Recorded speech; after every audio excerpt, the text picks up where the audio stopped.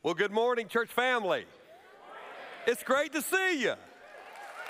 Yeah, thank you. I'm here for two reasons. I love you, and I ran out of money. I had to come back to work.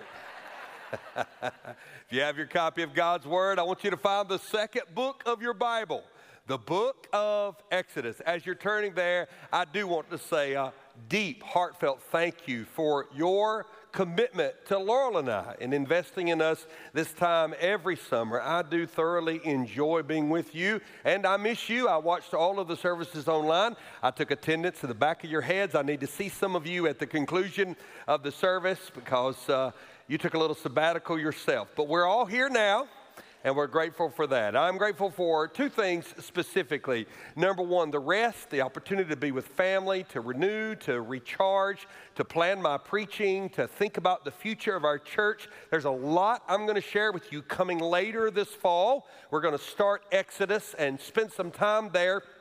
And then over in September and October, we're going to roll out some things that I believe will be life-altering to the future of our church, and I could not be more excited about that. So I'll hold my convictions and thoughts and the things that the Lord laid on my heart over the last 30 days as I've prayed and reflected until we get to that time. But I'm equally grateful for the men of God who stood in this pulpit and preached so great. Did you not enjoy those guys and the work that they did?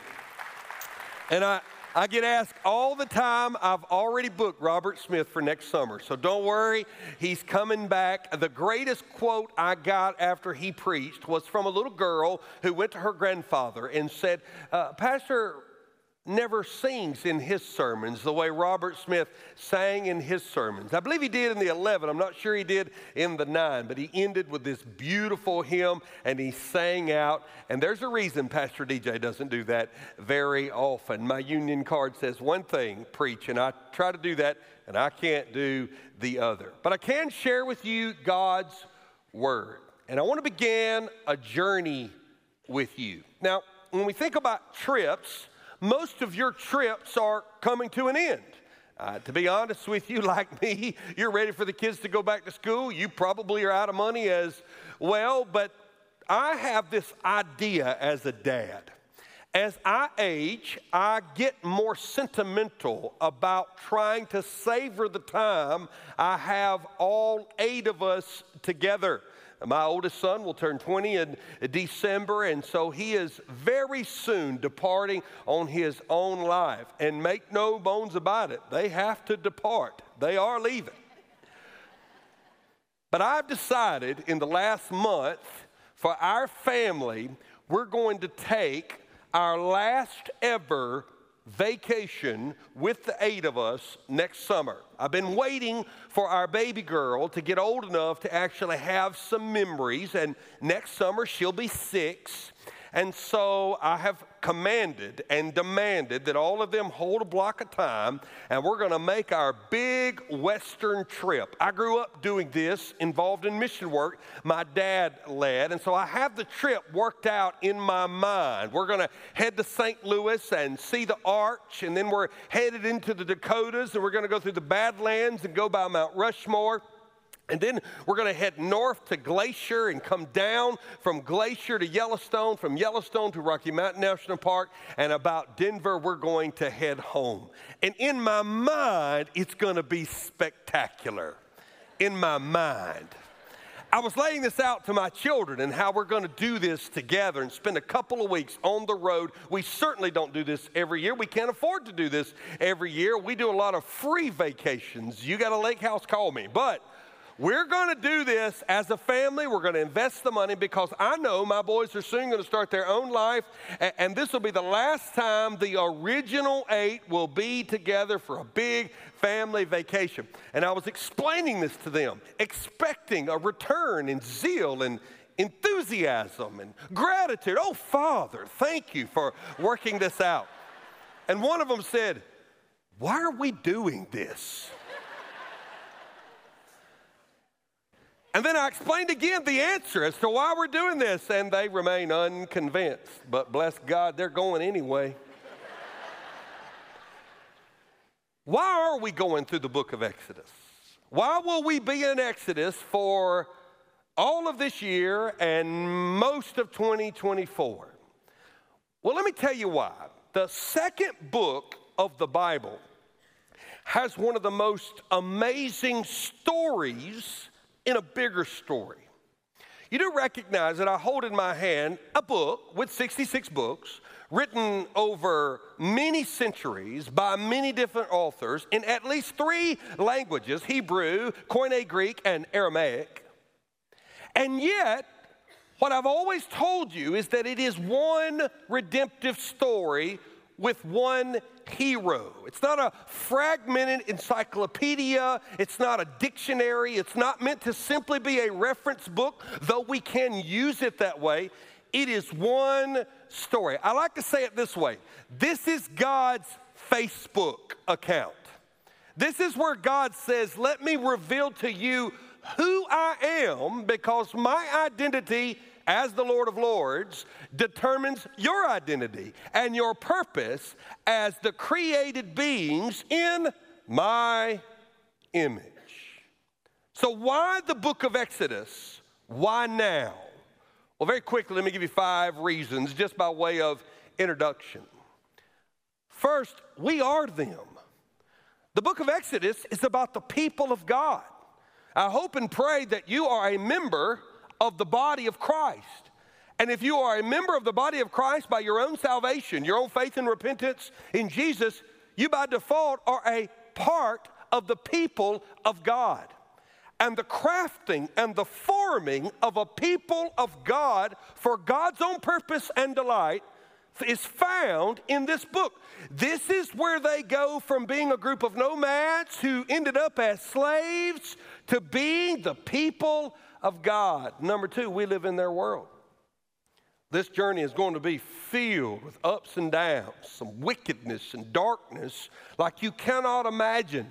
And yet, even today, we live in the same fallen world. We live in the same struggles. You're going to find yourself in the pages of the book of Exodus because people in sin have not changed. Thirdly, we serve their God. This is not an ancient story about an ancient God. It's an ancient story about an unchanging God. The God of Exodus, the God of Moses, the God of Aaron, the God of Joshua is our God today. Those patriarchs, those men and women have long since passed away, and those who died in the faith are with the Lord. They are gone. Their legacy is in the Scripture. But the God of Exodus lives today. We just got through worshiping Him. So learning about Him through this story helps us better understand Him tomorrow. Fourthly, because their story is our Scripture.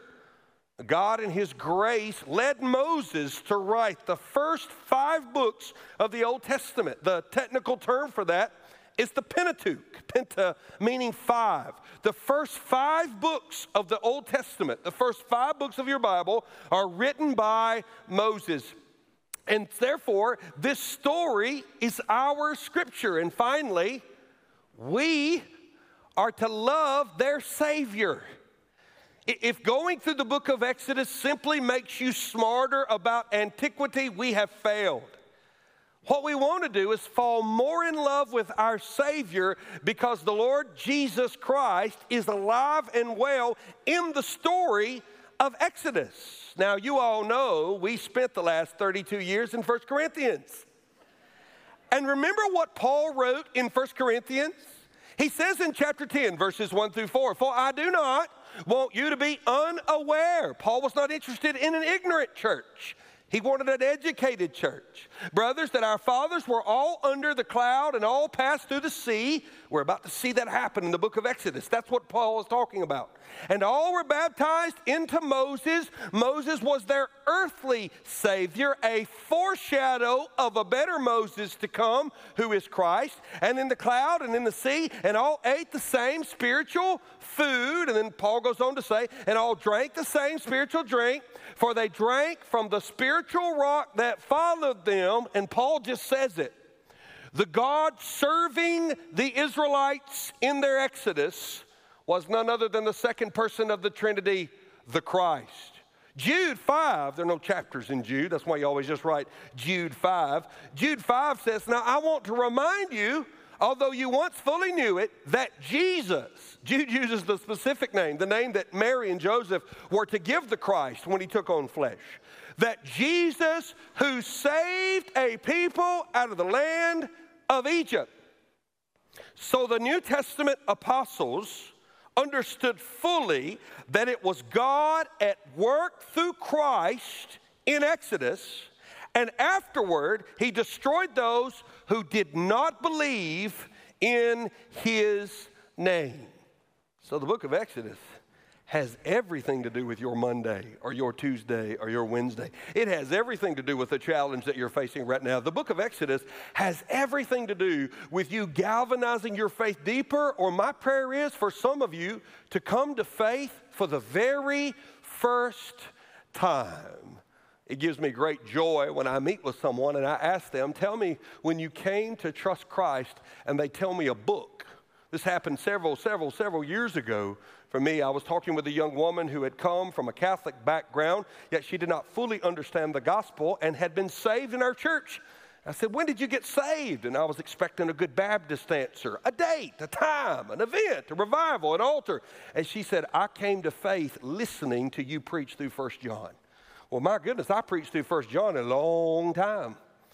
But in her understanding, faith was birthed in her as she understood who Christ was. It happened in 1 Corinthians, and it is my prayer that it happens for many, many people through the book of Exodus. So are you ready for this journey? I hope you are. Take your Bibles and turn to Exodus chapter 1.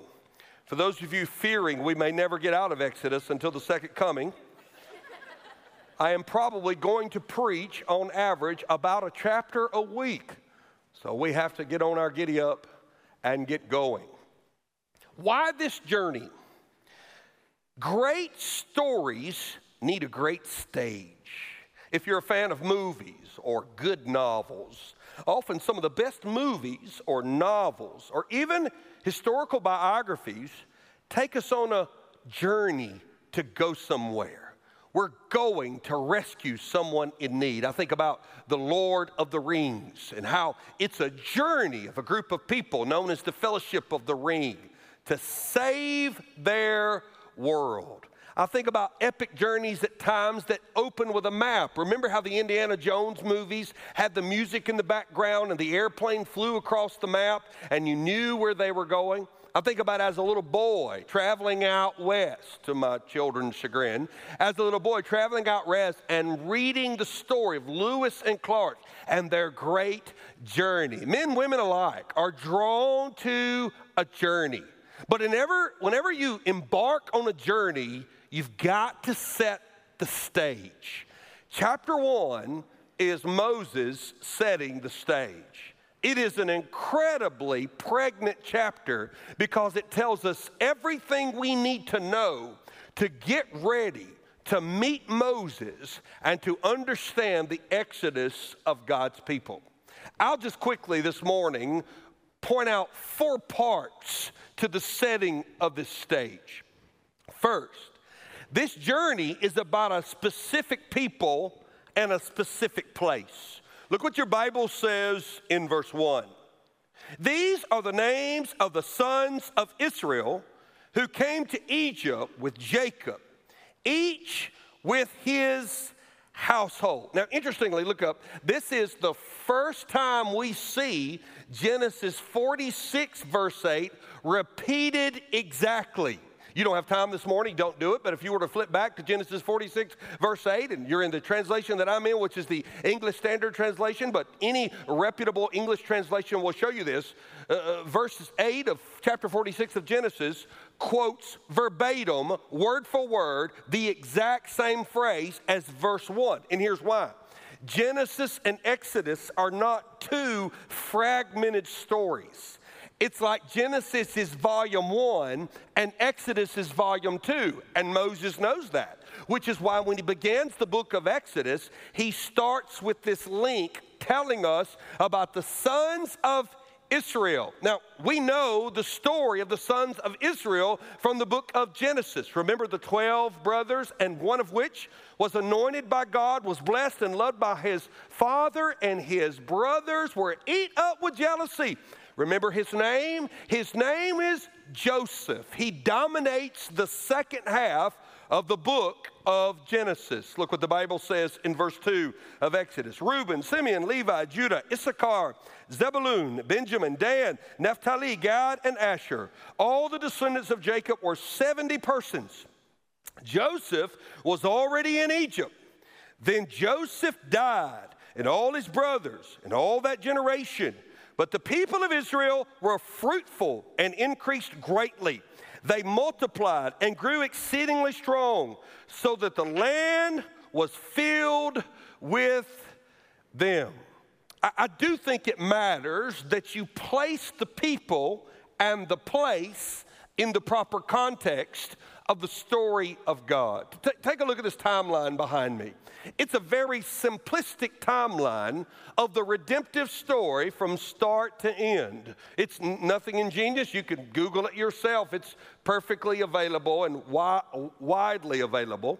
So when you think about the story of God's people, you find us way over to the right in the orange church and the picture of the globe. We are the people of God, redeemed by Christ, on mission for Him, awaiting the future return of Christ. But if you'll notice, a lot has happened to get us to being the church. Of course, we celebrate the cross, the moment in history where God delivered His redemptive plan through the person of the Lord Jesus. But if you go way back to the book of Genesis, all of it is connected. In fact, interestingly, you don't need to turn there this morning, but the first martyr in the New Testament is named Stephen. And in the book of Acts, Stephen is called upon to give an account for the gospel.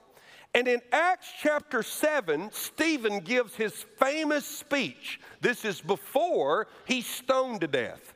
And he doesn't start with Jesus. He doesn't start with the cross or the empty tomb. There's nothing wrong with telling someone about that. But he's talking to a Jewish audience. He's talking to his own people. He's talking to the people who knew Abraham, who knew of Adam and Eve, who knew of Moses and Joshua.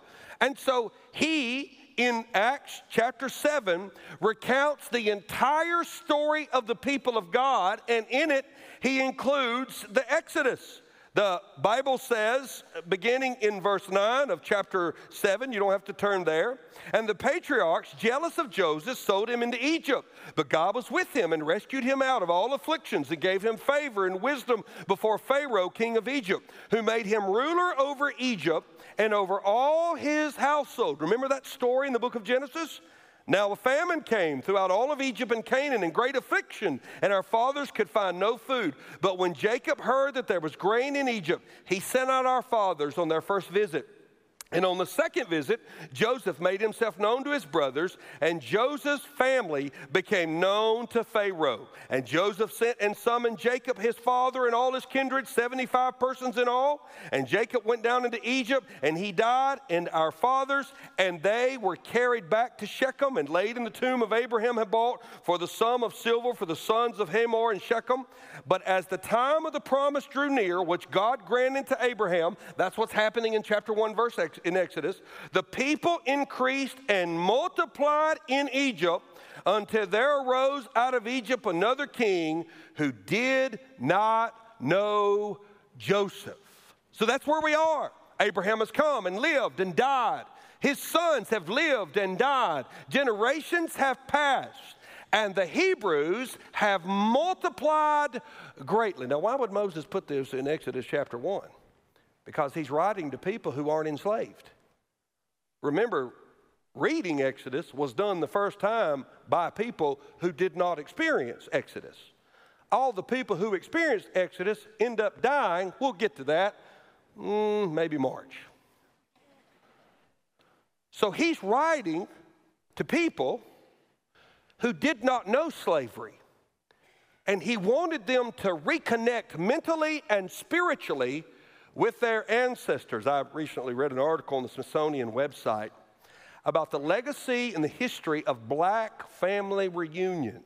I can always tell when anybody, regardless of race, is headed to a family reunion in the South because they have cheap T-shirts made with the family name on it. They're all gassing up. You know where they're going. In fact, follow them. The food's usually good. But in the black culture, especially of the South, family reunions were very prominent. And the interesting aspect of this, according to this author, is that it goes back to the abolition of slavery and the Emancipation Proclamation. One of the things that former slaves, also known as freedmen, wanted was to reconnect with their family members. Here's an example of an ad ran in a paper in Tennessee in 1865 by a man who lived in Utica, New York. Sam L. Dove wishes to know of the whereabouts of his mother, Arano, and his brother, or his sisters Maria, Neziah, and Peggy, and his brother Edmund, who were owned by Geo Dove of Rockingham County, Shenandoah Valley, Virginia, sold in Richmond, after which Sam L. and Edmund were taken to Nashville, Tennessee by Joe Mick. Arano was left at the Eagle Tavern in Richmond. Respectfully yours, Sam L. Dove, August 5th, 1865. Why would a man use his money to run an ad like this? Because now that his people were free, it did not mean they were connected. And there was this desire among the freed slaves to reconnect with their family, and the legacy of that turned into a strong tie to family reunions. This is what Moses is doing. Moses is saying, I need to tell you about your people because you're free today. You're free today, but your people were not always free. And I want you to connect with them because I want you to understand that your God was their God. And their exodus has something to say to your life. And the interesting thing about the first section is how it ends. Look with me again in Exodus chapter 1, beginning, if you will, in verse 8. The Bible says these words, verse 7. But the people of Israel were fruitful and increased greatly. They multiplied and grew exceedingly strong, so that the land was filled with them. This is also the verse that represents our preschool ministry at Church at the Mill. Why?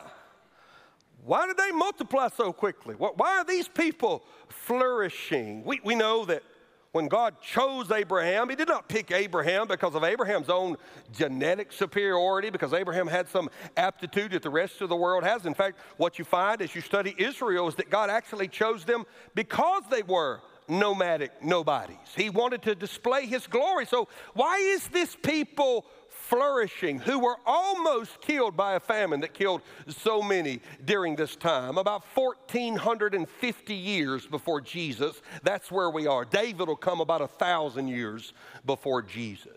Well, I'll tell you why. What did God tell Abraham in the book of Genesis?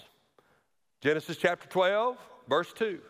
And I will make of you a great nation, and I will bless you and make your name great, so that you will be a blessing. Now, the name's not great yet, and they've not yet received word as to how they're going to bless the rest of the world. That's going to come to a virgin girl who's descended from them in Bethlehem. Glory. But until then, I will make you a great nation, and I will bless you. You don't become a great nation of people without people. You don't get a lot of people without a high birth rate, without babies. And so God is blessing the Hebrew children, a place and a people. Secondly, this journey is about the principal problem of humanity. The stage is set, the conflict is given. Look at verse 8. Now there arose a new king over Egypt. You want to talk about a pregnant passage?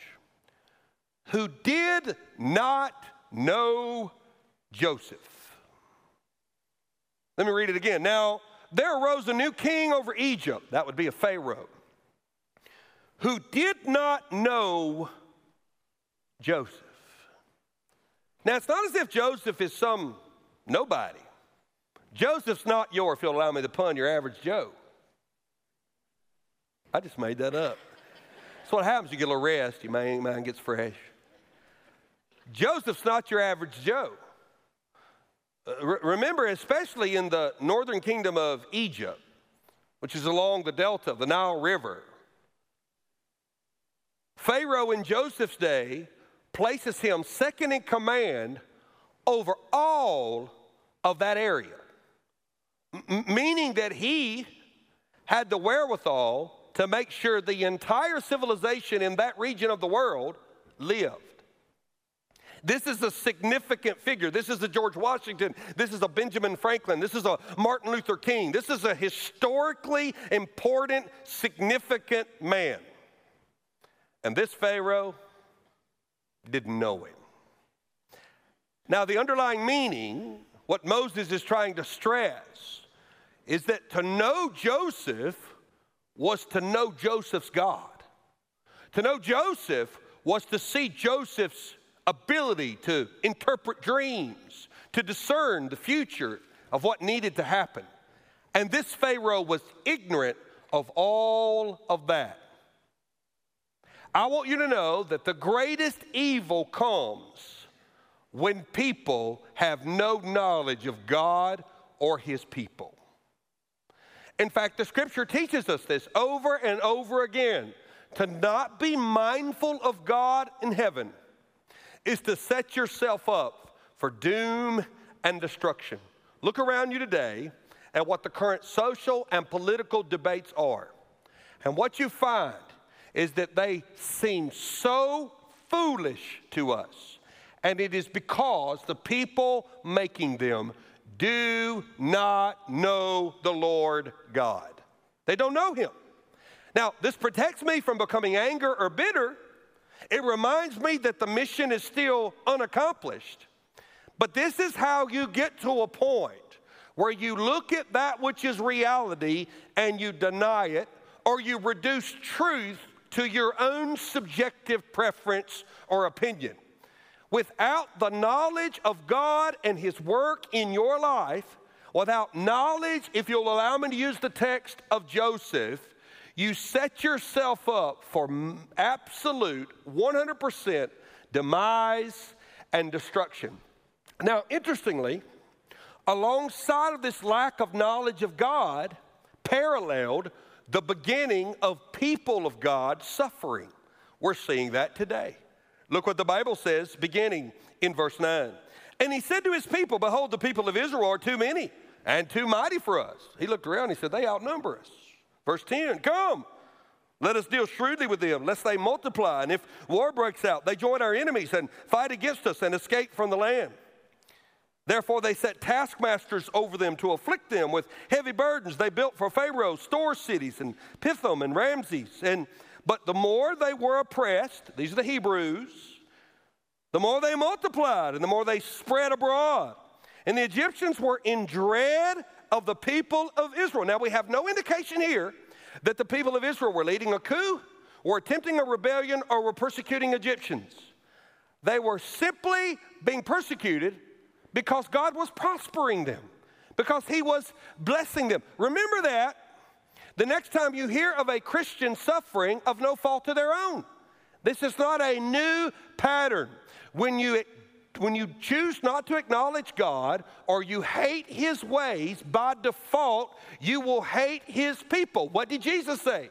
Jesus said, if the world hates you, remember, it hated me first. Now, the Bible goes on to tell us what happens in verse 13. So they ruthlessly made the people of Israel work as slaves. Now, I want you to listen to the word work, W-O-R-K, in the English translation. Verse 13. So they ruthlessly made the people of Israel work as slaves, and they made their lives bitter with hard service in mortar and brick and in all kinds of work in the field. In all their work, they ruthlessly made them work as slaves. Moses, why do you keep using the word work? Your literature teacher would tell you word selection is better for writing. Don't keep using the same verb over and over again. That's why good writers are married to their thesaurus. It's because in the Hebrew, the word work is a part of a larger derivative that can mean work, do, serve, or live under. It's a fascinating thing that you won't see in the English, but you do see in the original language. This is what's going to happen. God's going to take a people who work, do, live, serve, task, toil, and there are some derivations of this word that mean worship, who worship under a Pharaoh. And guess what he's going to do? He's going to set them free? He's going to set them free spiritually. You know what that means? It means you're not free. It means you're free to work, serve, live, toil under the lordship of a good God. He's switching their allegiance. Thirdly, this is a journey about pain and persecution. If you are not experiencing pain in your life, you have before, and you will most certainly experience it in the future. Due to the scale and the growth of our church, we're going to talk a lot about that in September and October, but due to the scale and the growth of our church, it is just created from a percentage standpoint that now almost a daily, but almost certainly on a weekly basis, I get reports of people who are experiencing the most difficult journey they've ever embarked on. Somebody has always just been diagnosed with cancer in our church. Someone has almost always just lost a precious baby to a miscarriage. Someone has buried a loved one weekly in our church.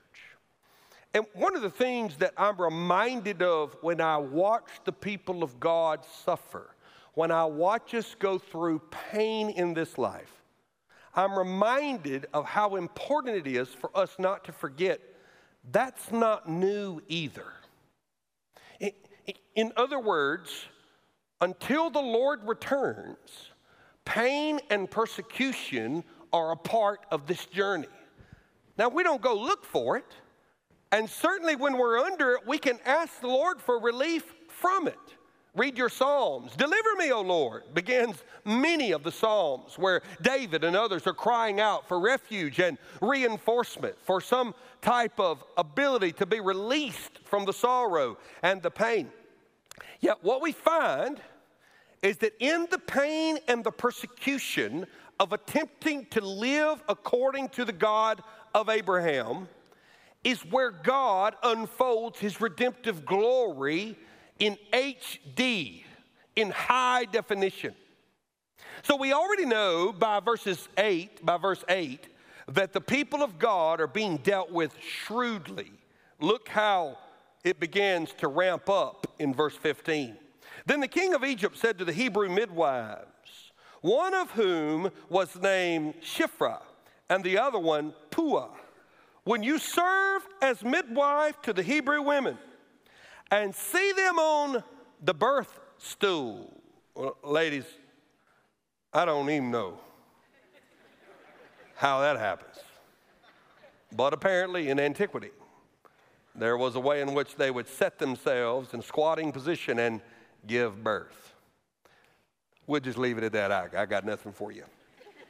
Then the king of Egypt said to the Hebrew midwives, one of whom was named Shiphrah, and the other one Puah, when you serve as the midwife to the Hebrew women and see them on the birth stool, if it is a son, you shall kill him. That's infanticide. But if it is a daughter, you shall live. Why? Because in antiquity, you could marry the daughters off. They would be melded into the Egyptian culture. They did not have the value and the power that women have and enjoy today in our civilization. So they were of no threat. Women don't become soldiers in ancient Egypt. She shall live. Now look at verse 17.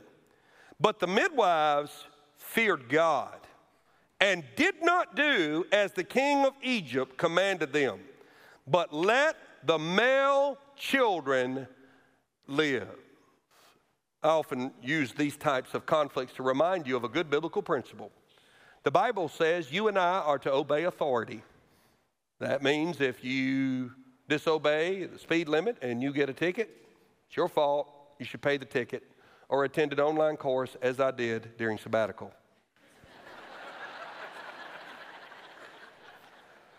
For doing all of 41 miles an hour in downtown Woodruff. I was really living it up. So I'm on an online course with a bunch of 17-year-olds, and we have to communicate in a group chat to prove we watched the course. I was the only one with proper grammar. By the end, a few people even quoted me. I told Laurel, had the class been 2 days, I'd have been class president by the end. But I broke the law, got the ticket, took the course. By God's grace, I've been set free. We are to obey authority. And we should be citizens who obey the laws. We should be honest and fair with our business dealings, our taxes. We should be people who other people look to and say, I may not know all of what Christians believe, but she is a good neighbor. He is a good student. She is a good employee. They are honest and ethical and right, and they do what is asked of them. Up until the point, anyone in human authority commands that we disobey God. Then we disobey man. We disobey man. Before we ever meet the hero of Exodus, Moses, the first 2 heroes are 2 women. They're the first 2 Jewish names enshrined in Scripture in the book of Exodus. Besides the names of the tribes, who were the names of the 12 sons of Israel, the first 2 people who kick off this great story of deliverance are 2 midwives who after this disappear from Scripture, but stood in front of an Egyptian king, were given a direct order knowing full well he had the power to take their life if they disobeyed. And the Bible says they feared God more than they feared him. Now, fearing God is something to be understood. I love this quote by one commentator. To fear God does not mean being afraid of him in general, but being afraid of the consequences of disobeying him. I will never intentionally, permanently, physically, mentally, emotionally, spiritually attempt to harm my children. But that does not mean they should not fear me. But I don't want them to fear me. I want their fear of me to be the fear of the consequences of doing what is contrary to what their mother and I have instructed them to do. And these midwives feared God. They knew full well that Pharaoh could end their life, but they also knew that after their life ended, they had to stand up in front of a greater king who had the ability to give them eternal life, and they wouldn't do it. Now, the persecution and the pain only increases. Look what the Bible says, beginning in verse 18. So the king of Egypt called the midwives and said to them, why have you done this? And let the male children live. He looked around, seeing all these boys running around. The midwives said to Pharaoh, because the Hebrew women are not like Egyptian women, for they are vigorous and give birth before the midwives can come to them. They basically said, we don't have to tell you the truth in this situation because we're standing before the Lord. Now, often biblical writers and ethicists say, well, were they lying and is that righteous? Again, you have to recognize in times of war and in great conflict, there's always deception. A little bit later in the service today, we will pray over a family going to a place that is dangerous. So before we pray, we're going to cut the live feed. We're cutting the live feed to protect them. We're intentionally holding information to protect someone. We have missionaries all over the world who say, I'm coming to your country to teach or to dig wells or to be an engineer, when ultimately that is their platform. They could teach, dig wells, and be an engineer here in the United States and have a much easier life. They use that as their platform to get in and to get the gospel. I think about Rahab misleading and guiding the people later in the book of Joshua. It's the same idea. These midwives were put in a situation where were they going to obey God or were they going to obey man? And they obeyed God, and God honored them for it. And when Pharaoh knew the midwife strategy wouldn't work, he went from infanticide to straight up genocide. Look what the Bible says beginning in verse 20. So God dealt well with the midwives, and the people multiplied and grew very strong. You see, finally, church, this is a story of prosperity and protection. Look how it ends. And because the midwives feared God, he gave them families. There's a great word there. Then Pharaoh commanded all his people. Now listen to what Pharaoh tells the Egyptian citizenry. Every son that is born to the Hebrews, you shall cast him into the Nile, but you shall let every daughter live. Let that sink in for a minute. This is not special ops. This isn't wicked gynecologists. This isn't misguided, lost, and dark places like abortion clinics. This is the Pharaoh saying to all of Egypt, you have my command. If you see a Hebrew boy, throw him in the Nile. The river washed the filth of Egypt downstream. The river was a place where everything went to disappear, and it was a place so mysterious, the Egyptians often worshiped the river. And this sets the stage for chapter 2. Because what we're going to see is that every time wickedness comes up against the people of God, God steps in and sends a Savior. And I might remind you that Pharaoh had a picture of the Hebrew boys being destroyed by water. But I know a king who's going to destroy the Egyptian soldier boys by water in just a few chapters. And when we think about this, I remind you of a tweet by John Piper. God is always doing 10,000 things in your life, and you may be aware of 3 of them. You see, I want you to go on this journey because in this epic, true story of redemption, you are going to see how God delivers his people and his faithfulness can be counted on today. I hope you'll go with me on this journey. I hope you'll be faithful in your attendance, and when sickness or travel pulls you away, whether you be here live or online, I hope you'll use every platform we offer and every platform that exists we use to keep these messages fresh, updated, where you can hear them and stay in the Word of God. How could you do an invitation to beginning a journey? Well, I think of only one. Perhaps the best way to start a journey is to pray for people who are going on a journey. We have a young couple and a young woman. We're going to commission this morning. In order to do that, as I've said, for safety and security reason, we're going to cut our live feed. So let me pause so we can do that.